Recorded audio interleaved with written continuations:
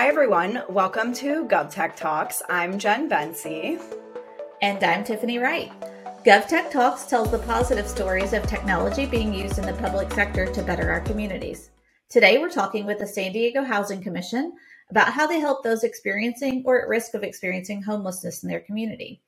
San Diego is a population of 1.4 million and is one of the most ethnically and culturally diverse places in the U.S.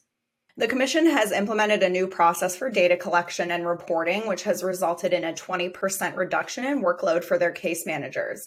And so today we're going to talk to them a little bit about the work that they've been doing. So we have with us Jeff, Vice President of Information Technology, Annie Holder, the Senior Analyst, and Deanna Villanueva, the Vice President of Housing First Programs. So thank you all very much for your time today and for joining us. We're just really excited to get to talk to you a little bit about your programs and how you're helping those experiencing or at risk of experiencing homelessness.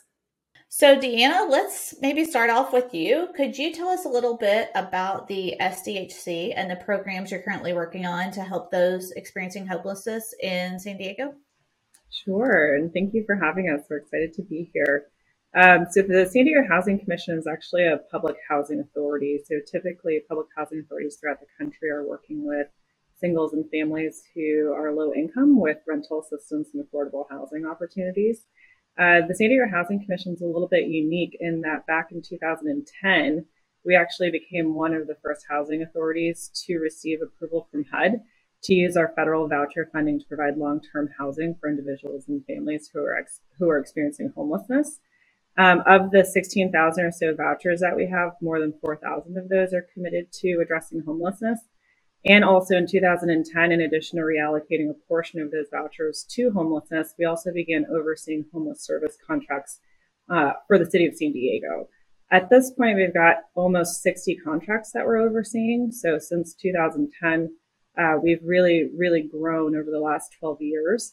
In 2014, we actually launched what we refer to as direct services programs for people experiencing homelessness or at risk of homelessness. And those are the programs that we run with this particular department and the solution that we came up with through QuickBase is for these programs that work directly with people who are at risk of or experiencing homelessness. So over the course of the last 12 years or so, you can see we've really grown in terms of what it is that we're doing to address homelessness within the city. Great. Thanks for talking through that a little bit. Can you talk a little bit about the types of direct services that you provide? Because I think a lot of people have the assumption that when you're working with people who are experiencing homelessness, that you're just helping them get a home, right? But when you're talking about all of the social determinants of health and that 360 holistic view of the people that you're helping, there's a lot more that goes into it. So can you just talk about, maybe give some examples of some of those direct services that you all are providing? Sure. This is a great question too. So we actually have about 10 programs or so within this department that serve people across a spectrum of needs. So it can be people who need, very light touch case management, very short-term rental assistance, all the way to people who need intensive wraparound services and ongoing rental assistance. Our teams, depending on the program, are working directly with those households to identify what their housing crisis is. So if you're someone who's at risk of homelessness, is it that you have rent arrears and you need to pay those off so that you can stabilize in your housing, while at the same time assessing what are all of the other factors that could be leading to this housing instability or this housing crisis, and working with a lot of our partners in the community to make referrals for those households to other services that might also help them be able to stabilize. If you're experiencing homelessness, for example, our team also works directly with landlord partners throughout the community. We've got hundreds of landlords that we actually work with and who reach out to us directly when they have vacancies so that we can house the families and the individuals that we're working with who are experiencing homelessness very quickly. And simultaneously, we have our case managers who are also doing a similar process of assessing those families to see what kinds of services they could be connected to, either through our programs or through other programs in the community. That's great. I'm sure with those 10 different programs, what I'm thinking through is each one of those programs has a different data set, right? And different eligibility requirements. And tracking all of that data is what becomes really complex, especially when you have 10 different programs and stakeholders. I'm sure there are a lot of funding vehicles, ultimately just to mitigate the risk for these citizens. So I guess that leads into our question about this project that you all have been taking on. And Annie, I know that you've been really kind of the steward for some of the data collection and that piece of it. And Jeff, you've been behind the technology. What could you all tell us just about what initiated the need for this project to start getting your arms around the data? What were you all doing before in order to collect and really take the insights out that you need to ultimately serve the citizens? I'll let Annie jump in on this because she knows what it looked like before, probably better than any of us. Yeah, so let me think. In 2017, when I was hired, we had Excel spreadsheets. That's where we started, and it was tricky. But quickly after I was hired, we had another platform that we were using, and so we translated from those Excel spreadsheets to this intermediary platform and used that for about 3.5 years. And it was during that time that we sort of realized that it wasn't, because we were building it as the plane was flying, we realized it wasn't collecting all the things that we needed, and it didn't have the flexibility that we needed because we were adding all of these new programs. So that's when we started cataloging all the data and sort of trying to figure out where we wanted to go from our half spreadsheet, half database land. And we just knew that these programs were so important and that we wanted to learn from them and get better insights as we moved forward, so that we could identify different gaps in the community and things like that. So I would say that's sort of where the need grew from. I think we also tried to move to a different platform first, and did a rough attempt at creating a system internally using this other platform that was pretty cumbersome and not super user-friendly. And we had a lot of problems with reporting and things like that, as well as kind of user adoption. People don't want to use things that are complicated. So I think in this new solution, we were really looking to build something that really had an ease of use, really was kind of intuitive for our staff to use. And then most importantly, the reporting piece, to be able to pull out all the different types of reports for our board members, our city council members, and provide really good data in the end. What were your initial steps at trying to solve for that issue?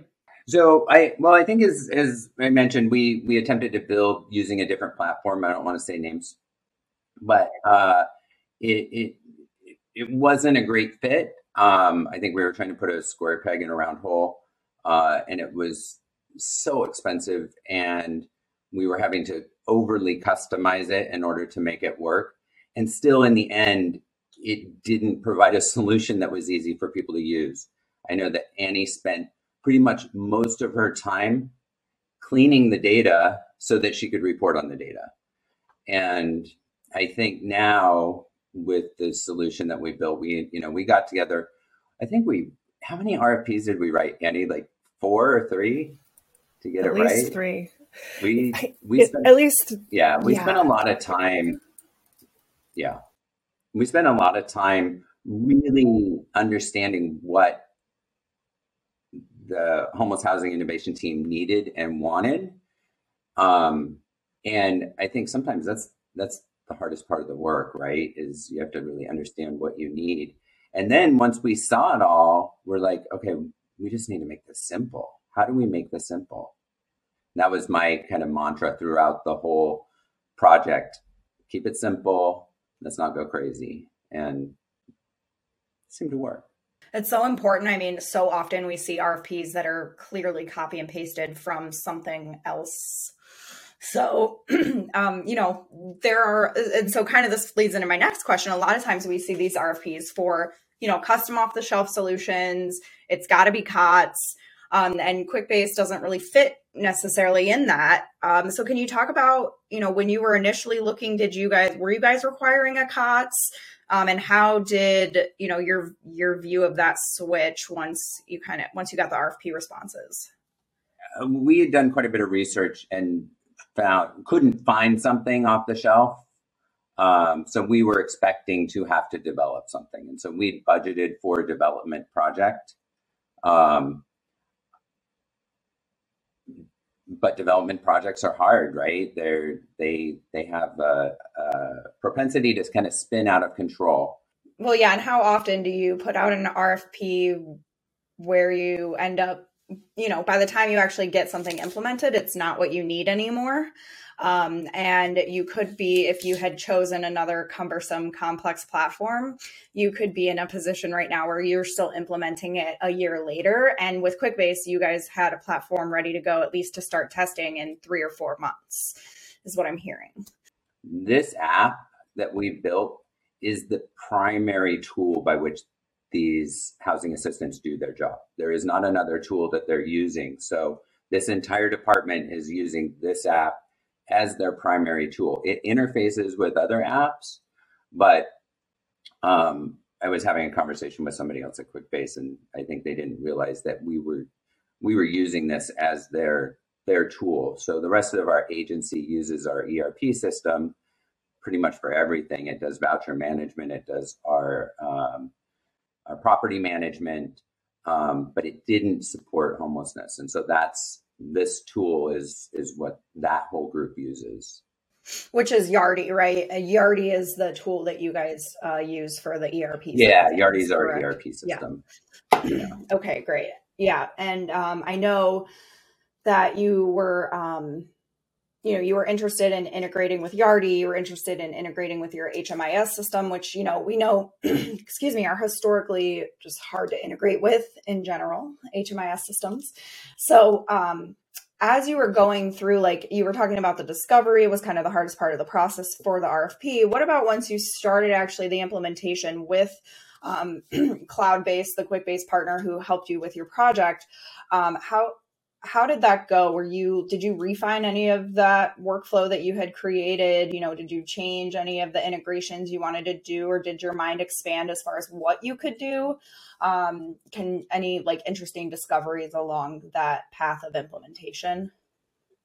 I think Annie can probably jump in on this a little bit, but the one thing I was thinking about with any vendor that I think is really important, especially if you're going from a technology platform to another technology platform, or from a lack of a technology platform to a technology platform, is you really need a vendor who understands and is willing to work on business processes, business process redesign, and really business process design.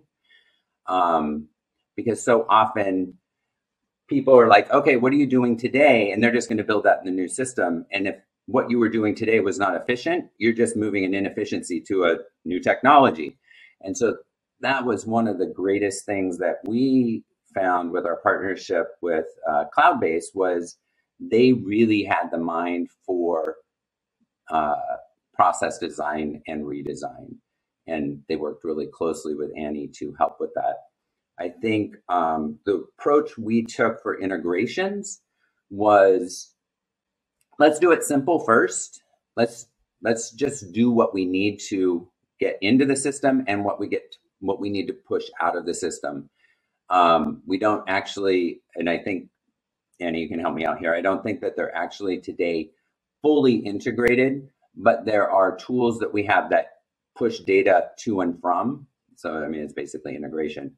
But I would like to see it more fully integrated in the future. But I wanted this project to be successful, and I didn't want us to get bogged down in the integration points. I wanted a tool that people could use so that they could get their work done and that we could report on. And so I think so far that seems to be working really well with the way we're integrating. But we do have plans to do a more complex API integration in the future.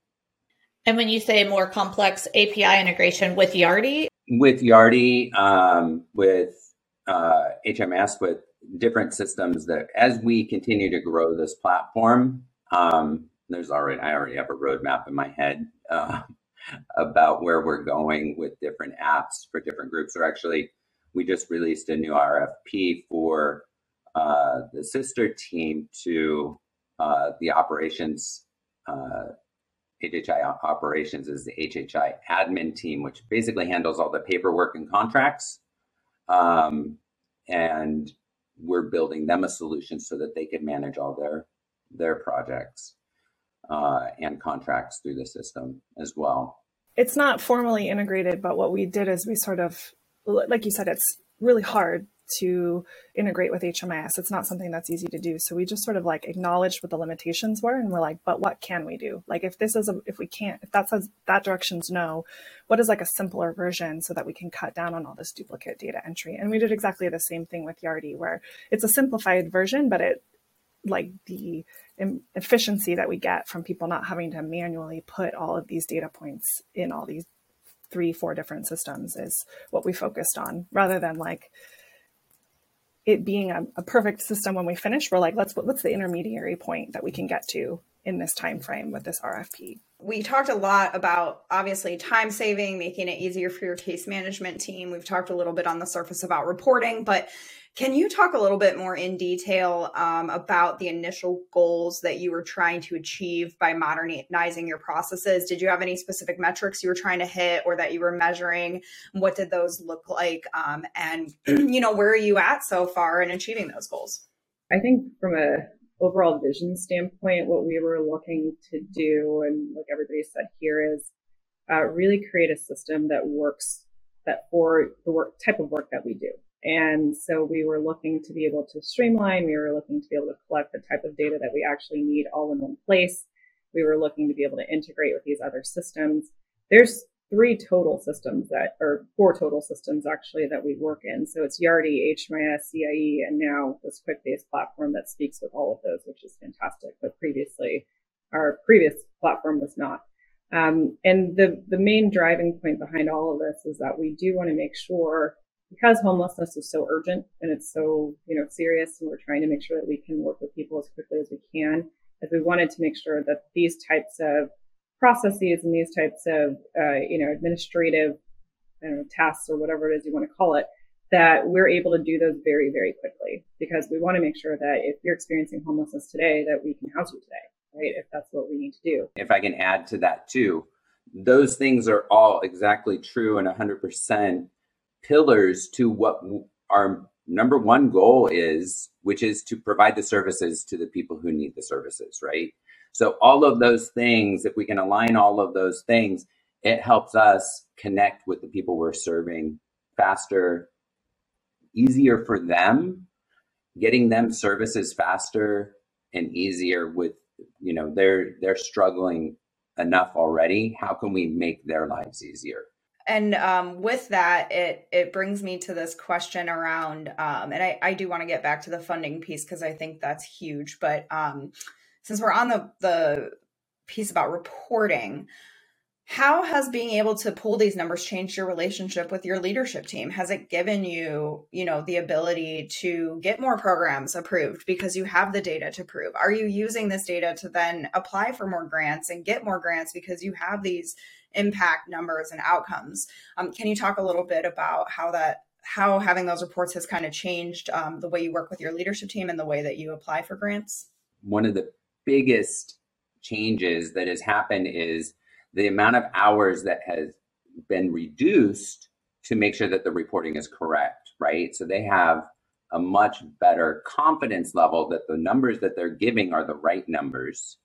And I think that was one of the biggest goals of this project, without spending hours and hours to double check and combobulate and to reprioritize. They are able to pull reports that are solid and that they are very confident about. So what are some of those statistics on the impact that it's had in your business processes? It's reduced our additional data entry by about 25%. We enroll about 1,500 clients annually, and by auto-populating documents, that has about doubled our efficiency because we're doing it once instead of 4 times.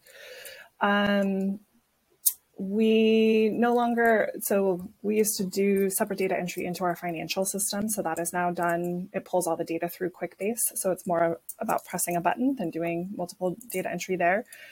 So that our payment efficiency is improved by about 80%. And we've also did projects to streamline our documents. We had different versions of documents because we were creating these different programs. And so that was, we've reduced that volume by about 25%, just so that it's a little bit easier to keep that library up to date and standard across the programs. Because we can put in formulas into QuickBase that tell us the status of the client. Those are all things that like a level of detail that we could not easily get before. We were like having to do that all manually, but QuickBase will just tell us, you have 75% of clients are searching for housing right now, where we couldn't just like easily get that information before. And that's really helpful for us to know because, I mean, you can make all kinds of programmatic decisions if you have that level of detail and without the data entry, which is like such a win. Any advice that you all might share for other governments that are looking to do a similar project? I would say do the work. A lot of times it's hard. You have to do the work. You have to really define things. You have to do the work and find the right partners and don't settle. And those are and keep it simple. And those are kind of like 4 things I kind of focus on in my daily life and career. Keeping things simple is important. If you're looking at a project, you're like, how do I get 80% better? I don't have to get 100%. How do I get 80% better? And then, for example, with our QuickBase project, that was our goal. How do we get 80% better? Since we went live, we're getting ready to do a second version, a version upgrade. But we wanted to go live. We wanted to see where people wanted to see some changes and some updates and where we could make it a little bit better. So just like with any software package, we're going to do a version update in a few months that will make it better for them. But you don't have to get 100% right out the gate all the time. You just have to get better. I would just piggyback off of what Jeff said, especially about getting a good consultant to help build it out. I think Jeff and Annie would probably agree with this, but I think that also made a huge difference to have a consultant, which was cloud-based, to really understand what it was that we were trying to do and to work with us on, creating efficiencies as we were trying to build the system out at the same time, and really understanding, like interpreting between like the program side as well as the technical side to figure out how you come up with solutions for what it is that we're trying to do. Patience helps a lot in all areas. I think keeping it simple. That's the thing that I came back to Jeff at the end and I said, you were right. Like keeping it as simple as possible is because you have all these things that you want to do, but getting the foundation correct allows you to then get to those bigger bells and whistles. And so if you skip over that really solid foundation, you might be missing something to get you where you plan to go. So keeping it simple and then growing from there is really, really key. It was for us. By keeping it simple, we achieved all the efficiencies that Annie was talking about earlier. So even though it's simple, we're getting a lot done and we have streamlined everybody's work so much. So I'm excited about that. Yeah, I'd love to hear that. And like you said, it's simple, but that doesn't mean that it's solving simple problems, right? And it's making your lives a lot easier. So, well, really want to thank San Diego Housing Commission and all of you for being on GovTech Talks today and for all the work that you do for the San Diego community. So, we were glad you were here. We're so glad to share your story on GovTech Talks and can't wait for the next episode for Tiffany and I to talk about how more and more governments are continuing to help their communities.